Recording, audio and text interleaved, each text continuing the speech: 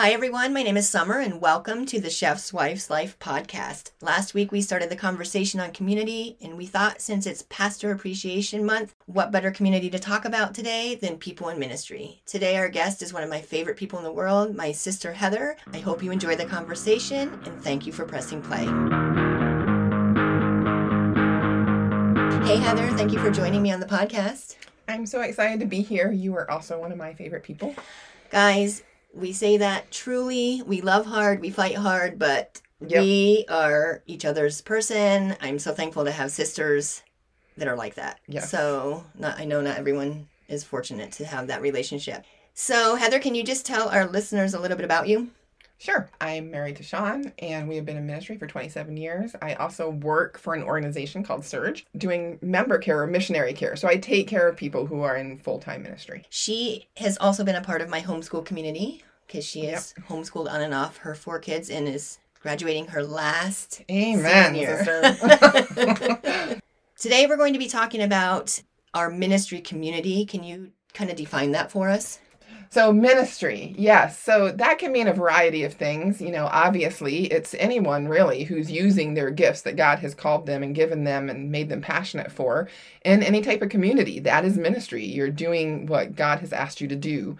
I mean, all of us are called to that as Christians. But I think what we're talking about specifically today is how to care well for those people who are in your life who are doing vocational ministry, where ministry is actually their job. That could be pastors and church planters and missionaries and people who are running non-government organizations that are, nonprofit organizations that are doing ministry in marginalized communities and stuff. So how to care for those people well. So I don't think people always understand that dynamic for vocational, because you think you go to church and you see your pastor preach on Sunday. So what does that look like the rest of the week? Do you want to kind of go into that a little bit more? Yeah, sure. So, and I just want to preface this by saying I have been blessed to be in communities and churches that have loved us well. So this is by not any means saying like, hey, this is what you need to be doing for us and Sean and I, my husband and I, in our community. But in general, I have many, many peers in the ministry community who have experienced a lot of hurt in church because they're just, their position isn't understood. And I think that there are 3 main areas that I can think of that I think it's important for the congregation to know about their pastors or their people in full-time ministry. And the first one is that, and you understand this with being in the restaurant business, there are no set hours. Yeah. Like doctors understand this. There are some professions that understand this better than others, but ministry... Holidays and weekends. Holidays and weekends, evenings. Yes. I think ministry is particularly complicated because most of our community is, of course, our church community. And so, is it work if we have a church family over for dinner, or is that personal time? Is that friendship? And some of those things overlap. And sometimes I have to specifically say, hey, I don't have my pastor hat on right now. I have my friend hat on. I don't want to talk about church stuff, right? And so just being aware that the schedule of a person in ministry is often very complicated that way. And they don't have the traditional time that maybe you do with a 9-to-5 job. Yeah. Another one is that, at least for me in my job at Surge and, for teachers, for people in professional areas, you usually work with annual reviews and metrics. And you can say, I've reached this goal. This is what's happened. You get promotions. Or you say, oh, this didn't come this year. I need to do some more training. I need to do this. That's not a ministry job. There's not metrics in ministry. I know. People always ask, how large is your church, or how many baptisms have you had, or, different things like that. But honestly, as a person in ministry, you're doing what God asked you to do, and the Holy Spirit is the one that's making those things happen. And so, having metrics or being able to judge how well you're doing is just really hard. Sometimes you think, have I done anything in the last year?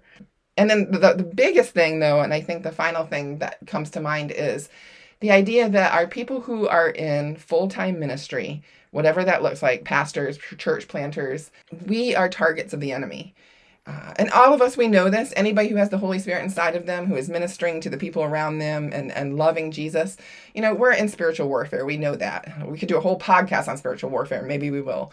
But I think it's really important to note that when you are a person who has said, yes, Lord, send me, whatever that looks like, full time, that you have a target on your back. And we need to be prayed for. These pastors' kids, there's always the joke about, the pastors' kids or the missionary kids. But the enemy is targeting those kids. We need you to pray for our families. We need you to pray for our marriages. We need you to pray as we are walking alongside you in ministry and we're carrying your burdens because we love you. And that's what God, and that is never an overwhelming burden to us, but it's heavy still.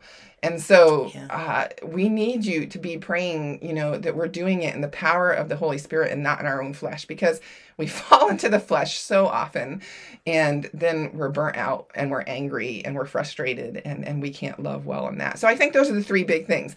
Our schedules are crazy. So just, understanding what that looks like. There's no good metrics to measure. Are we doing anything at all? And then, we are targets of the enemy. And understanding those things about people in your life who are in full-time ministry can help you love them better. So tell us a little bit more about your background, because you've been in ministry in so many different ways. And some, like now, you have more metrics, but others have not. So I guess kind of go into that a little bit more.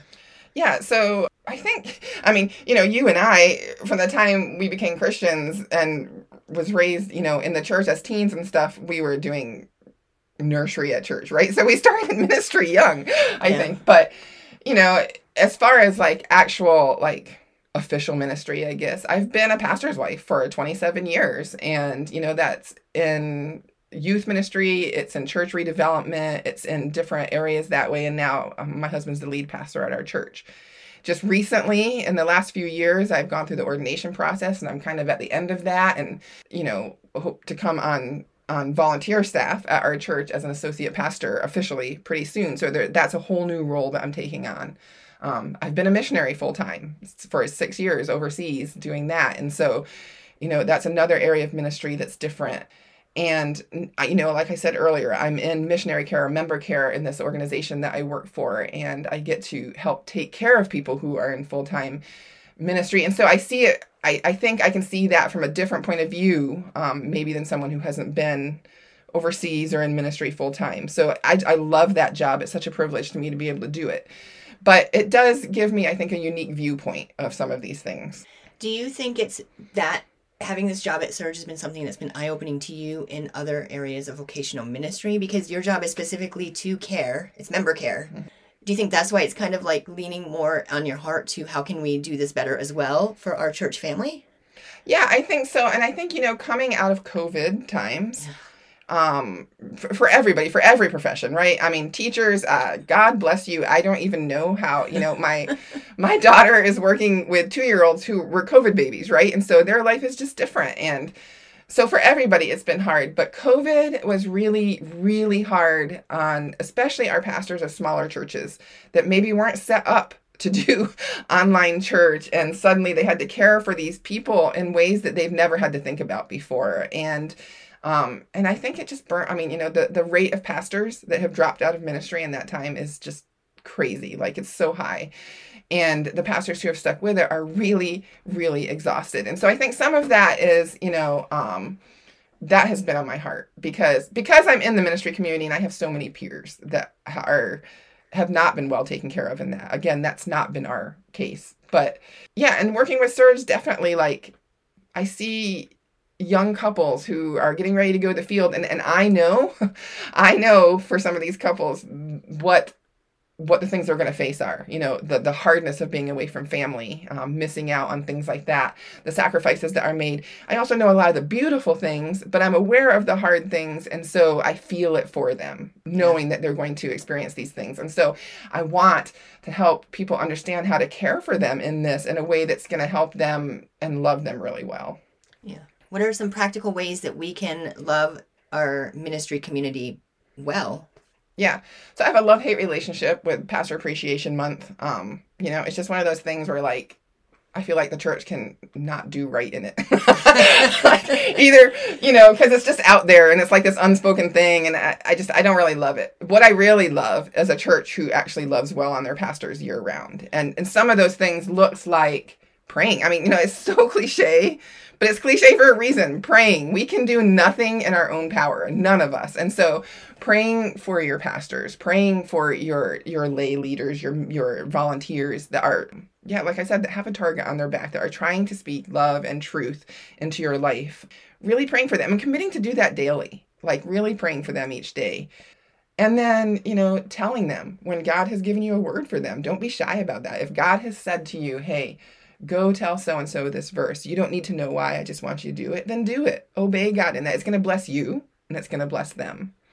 And, then just being aware, our church is so phenomenal about taking care of us in they constantly ask my husband, have you been taking your time off? Have you been taking care of yourself? They make sure that we are not, Sean gets 5 weeks vacation a year and they make sure that he takes it because he wouldn't necessarily take it on his own. And so they make sure of that. And so, yeah, just really holding them accountable to make sure that they're taking the best care of themselves they can. And I think the final thing is, for me anyway, some pastors may not say this. For Sean and I, we want to be your friend, we want to play stupid games together and go hiking and go out to eat. And we don't want everything to have to revolve around church conversations. So just asking us about our family, asking us about our background, laughing together, and we understand that that's a complication for you too. That relationship is just weird, right? Because in one way, we're your shepherds. You're supposed to come to us for spiritual advice. But in another way, sometimes we just need to word vomit to you and not have you take that and hold that against us. And you need friends. We need friends. And community too. Yeah. Yeah, we need friends and community too.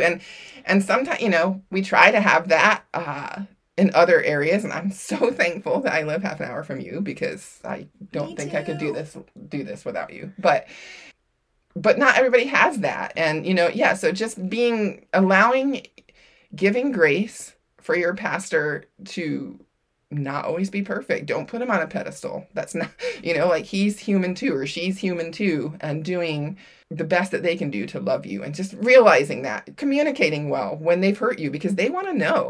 I want to know. If I've hurt somebody, I would much rather them come to me and we have that hard conversation than it just festers. Yeah. This is always a growth podcast, so it can be about your ministry right now, or it can just be something else altogether. But what is something that God is teaching you right now? Yeah, I don't know. This is kind of about life in general. I mean, we've talked about this a little, you and I personally. Some of the things that God is asking right now for both of us is to trust that he is the provider. I think, he's given us a lot of gifts. We are connectors. We are go-getters. We push into stuff that we want. And we're good at that. I think there's a lot of ways that we're good at that. And so it's easy for me to just, hear something from God and be like, okay, well, thanks for giving me that idea. Now I'm going to do it on my own. Instead of just really, I think that quote that you said earlier, who was it? Martin Luther? Yeah. I have so much to do that I shall have to spend the first 3 hours in prayer. Yeah. And so the idea that one of the things that God is telling me is that he's the provider, but I'm never going to understand that provision unless I'm intentionally taking that time to be with him and just hear from him and let him love me and let him heal me and let him do the things that he wants to do in me because he loves me so much. I don't have to earn that. I don't deserve it. There's nothing I can ever do to deserve it. And so I think just that's one of the things he's teaching me in ministry, but mostly, not just in ministry, but mostly in my personal life. And then the things that he's doing in my kids, the things that he's doing in my relationships with people. So, yeah. I love that because we always have similar journeys. So I'm thankful that you're nearby, that we can always bounce back and forth on these conversations. But, the podcast is also about living beautifully imperfect. So what is something right now in your life that you're just fully finding joy in? I'm really finding joy in, I'm trying to think how to word it. I've said since we moved here, every time we do something like this, I've said, I'm just so thankful. I don't want to take it for granted that we live so close to each other, or that my children live around me, because when we lived overseas, we were thousands and thousands of miles away from our kids, from my sisters, from people that the people really that right now are the most central part of my life, that I've always wanted to be the most central part of my life. And so I just continually find joy in that. that I can, hop in the car and come up and see you. That, even my kid who's at college is only 2 hours away and I can go have lunch with him if I want. That my kids like to be around us. All of our kids live with us right now. And it's not a bad thing. It's a really sweet time. And so, yeah, I'm just finding joy in that my life doesn't necessarily have to look like the typical American family life, but I really like it and what God's doing in it and in those family relationships that he's blessed me with. So. Yeah. Thank you so much for sharing with us today, Heather. If people want to connect with you, where can they find you? I do have a blog. I'm not very faithful in it. It's kind of feast or famine, but it is thewallacewanderings.org or .com. You can do either. Yeah, I would love to have you check that out and give me some ideas for a blog. Yeah, we'll drop that in the show notes below. Thank you guys for joining us today and for pressing play. If you liked what you heard, don't forget to like, share, and subscribe. When you guys share our podcast, you get the word out. And if you have ideas for conversations you want to hear, we also love to hear that. So we hope you join us next week as we continue to talk more on community. And until then, have a great week and go live your beautifully imperfect lives.